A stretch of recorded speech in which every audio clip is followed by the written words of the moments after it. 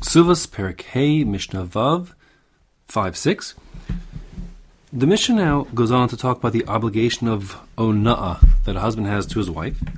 The Torah requires that a husband provide both for his wife's physical needs, meaning she'er and ksus, things like food, clothing, medical attention, and so on, and also for her emotional needs, and that's referred to here in onasa.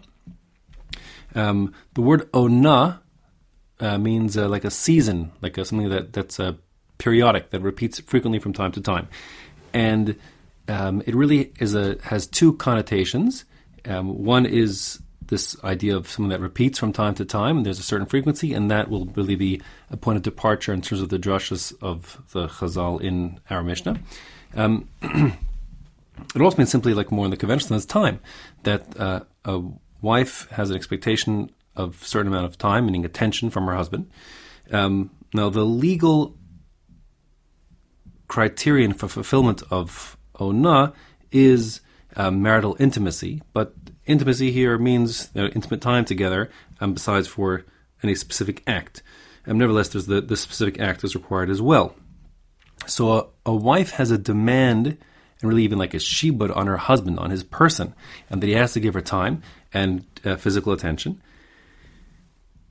And that being the case, the Mishnah will set out the parameters of that. The first part of the Mishnah wants to discuss the question of if a man would actually forswear, take a neder that forbids him to be physically intimate with her. So then, for how long a time could a man take such a neder, an oath, and that not be grounds for divorce, meaning that the woman could demand that now she's not getting what are her marital rights, and therefore he's required to divorce her and pay out her ksuba. So there's a machlokas tanaim that Mishnah reads, Hamadir es ishto matash mishamita. If a man forbids on himself any physical benefit from his wife, sleeping with her, so then how long would it be for such, at what duration would that be grounds for divorce? The Mishnah actually doesn't mention out what we're talking about explicitly here in terms of the divorce. It just simply says how much time. So Beis Shammai omrim shtei shabasos. Beis Shammai say up to 2 weeks, meaning if the neder were for more than 2 weeks, so he only has 2 weeks in which to figure out how to be mater that neder, to release himself from that vow. And if he can't, then after 2 weeks it'd be grounds for divorce. And Beis Hillel omrim Shabbos achas, just 1 week. Now, according to the basis for Beis Shammai is that there is a time in the Torah when a husband and wife can't be physically intimate, and that is for the 2 weeks after she bears a daughter. If she bears a girl, so there's 2 weeks where she's a yoledes, she's tamea, and he has to keep his distance from her. So Beis Shammai say, you see the Torah says up to 2 weeks is in the consideration of what could be considered normal, more than that not, and therefore he has up to 2 weeks to resolve this, and more than 2 weeks would be grounds for divorce. Beis Hillel learned that, well, of course that's true, that's a rather infrequent event that a woman has a girl. That's like a sort of a one-off every few years perhaps. And that being the case, he looks at the more generic time frame with the Torah sets, which is up to 1 week, and that's because a woman is in nida midoraisa for 1 week from the beginning of her cycle, when she first starts bleeding. Even in the time of the Tanaim, and Hillel's time, of course, already, the women were waiting Shiva Nikim, 7 clean days, so that would actually extend the period that they were apart for more than 7 days to, let's call it, 12 days. But notwithstanding that, the point is the Torah's prescription is just 7 days, and therefore Hillel says that would be the maximum. Allah, of course, like Beis Hillel, to the extent this is Lamaisa. Now, that notwithstanding, says the Mishnah, Hatalmidim yotzin l'talmud Torah shlo b'rshus shloshim yom. Even though there's an obligation that a husband has to be available to his wife at least, let's call it once a week now, says the Mishnah here, if a man wants to go out of town to study out of town, to become a Torah scholar, to study to be a Talmud, so then he's allowed to do so, even though, of course, it means he won't be available for his wife. Since ultimately that's a person's purpose in this world, we're not going to say that he can't do that. And therefore, the Torah, Chazal wouldn't say he can't do that. And therefore, he's allowed to go, it says the Mishnah, even for 30 days without getting her permission. The truth is that's Rabbi Eliezer Shita, as the Mishnah will end up saying.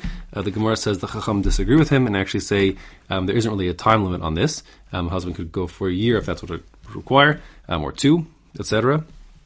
That'll be within his rights. But in general, that's sort of the exception. The rule is that at the time of their getting married, the wife is bargaining that her husband will be around and available to her and to give her time as essentially a function of his career. And therefore, the Mishnah will say, depending what his career is, that will determine how available he has to be to his wife. Now, that would mean that the woman understands what she's bargaining for, and some careers make the husband always around the house, and some send him far away. So that would mean, as the Mishnah will end up resolving stuff later on, that if he started out in a career that kept him close to home, he wouldn't be able to do something that took him further away, made him less available, without getting her permission. But here the Mishnah says, so how available does the husband need to be to his wife? So that depends. Says the Mishnah,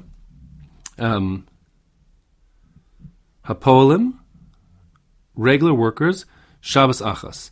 They're a regular worker. That means someone who is normally around. And we'll see later on in the Mishnah, if he's normally around, so he's available like all week. And therefore, we'll see he's expected to at least make himself available to his wife twice a week. But if he's a worker and he's going to go out of town for something, to do something like a business trip, so up to 1 week he'd be allowed to go without getting explicit permission from his wife.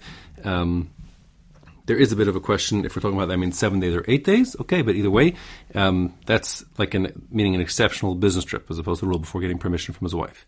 But now, what's the benchmark? What's the starting position? What's the basic expectation of the husband? So that depends, like I said before, on his career. The Mishnah says Ha'on Hamura B'Torah. The Ona, and again, Ona means like a season, repeating something, meaning that the frequency that the Torah demands of the husband. And really, the truth is, there's nothing explicit in the Torah that sets forth, the frequency required of him. The Torah simply, by using the word Ona, is telling us that there's some frequency that's expected of him. And the Torah left it up to the rabbis to define what the Doraisa parameters are in terms of that frequency.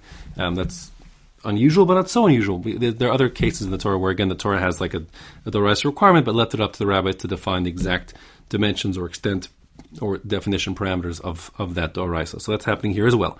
The Torah has a Doraisa demand on him to be available Ona from time to time. How frequently is that?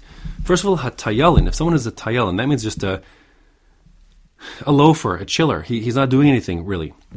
There's actually 2 sheets on what the etymology of tayalin is, either from the word tula, meaning shade, like he sits in the shade with his feet up in the hammock all day and in his house, or whatever, it chills out there, or like tiyul, means like to travel around, but the idea is really much of the same, which is he is a man of leisure, and that being the case, b'chol yom, he has to be available to his wife every single day. That doesn't mean to say that the wife is her prerogative to see if she wants his attention and time, so that means she can say, I'm not interested in you right now, I'd rather watch the TV, get lost, and he can get lost, or better go to the Beis Midrash, whatever the story is. But the point is, if he's a tayal with not any other career, he's expected to be available to his wife every single day, b'chol yom. Hapolim, workers, these are workers who work locally in the city, but they have some kind of career, they're craftsmen, they make something, they work. So that being the case, shtaim b'Shabbos, that means twice a week. They have to make it a business at least twice a week to be able to their wives. Beyond that, they can be tired and then therefore unavailable. Chamarim are donkey drivers. A chamor is a donkey. So a chamar, a donkey driver, so he is typically traveling out of town. And the truth is, even if he is traveling out of town every day, but he sleeps back home every night, even so, achas b'Shabbos, the demand on him is just once a week. And the reason why is because being out on the road is exhausting. And that being the case, it's understandable that he's more tired and therefore less available. Hagamalim, people who are camel drivers. So camels are used for longer distance, trade. It's normal that they'd go for even, like, say, 15 days away from and then 15 days back. So because of that, achas l'shloshim yom, a wife of a camel driver can only really demand and expect of her husband to be available once a month.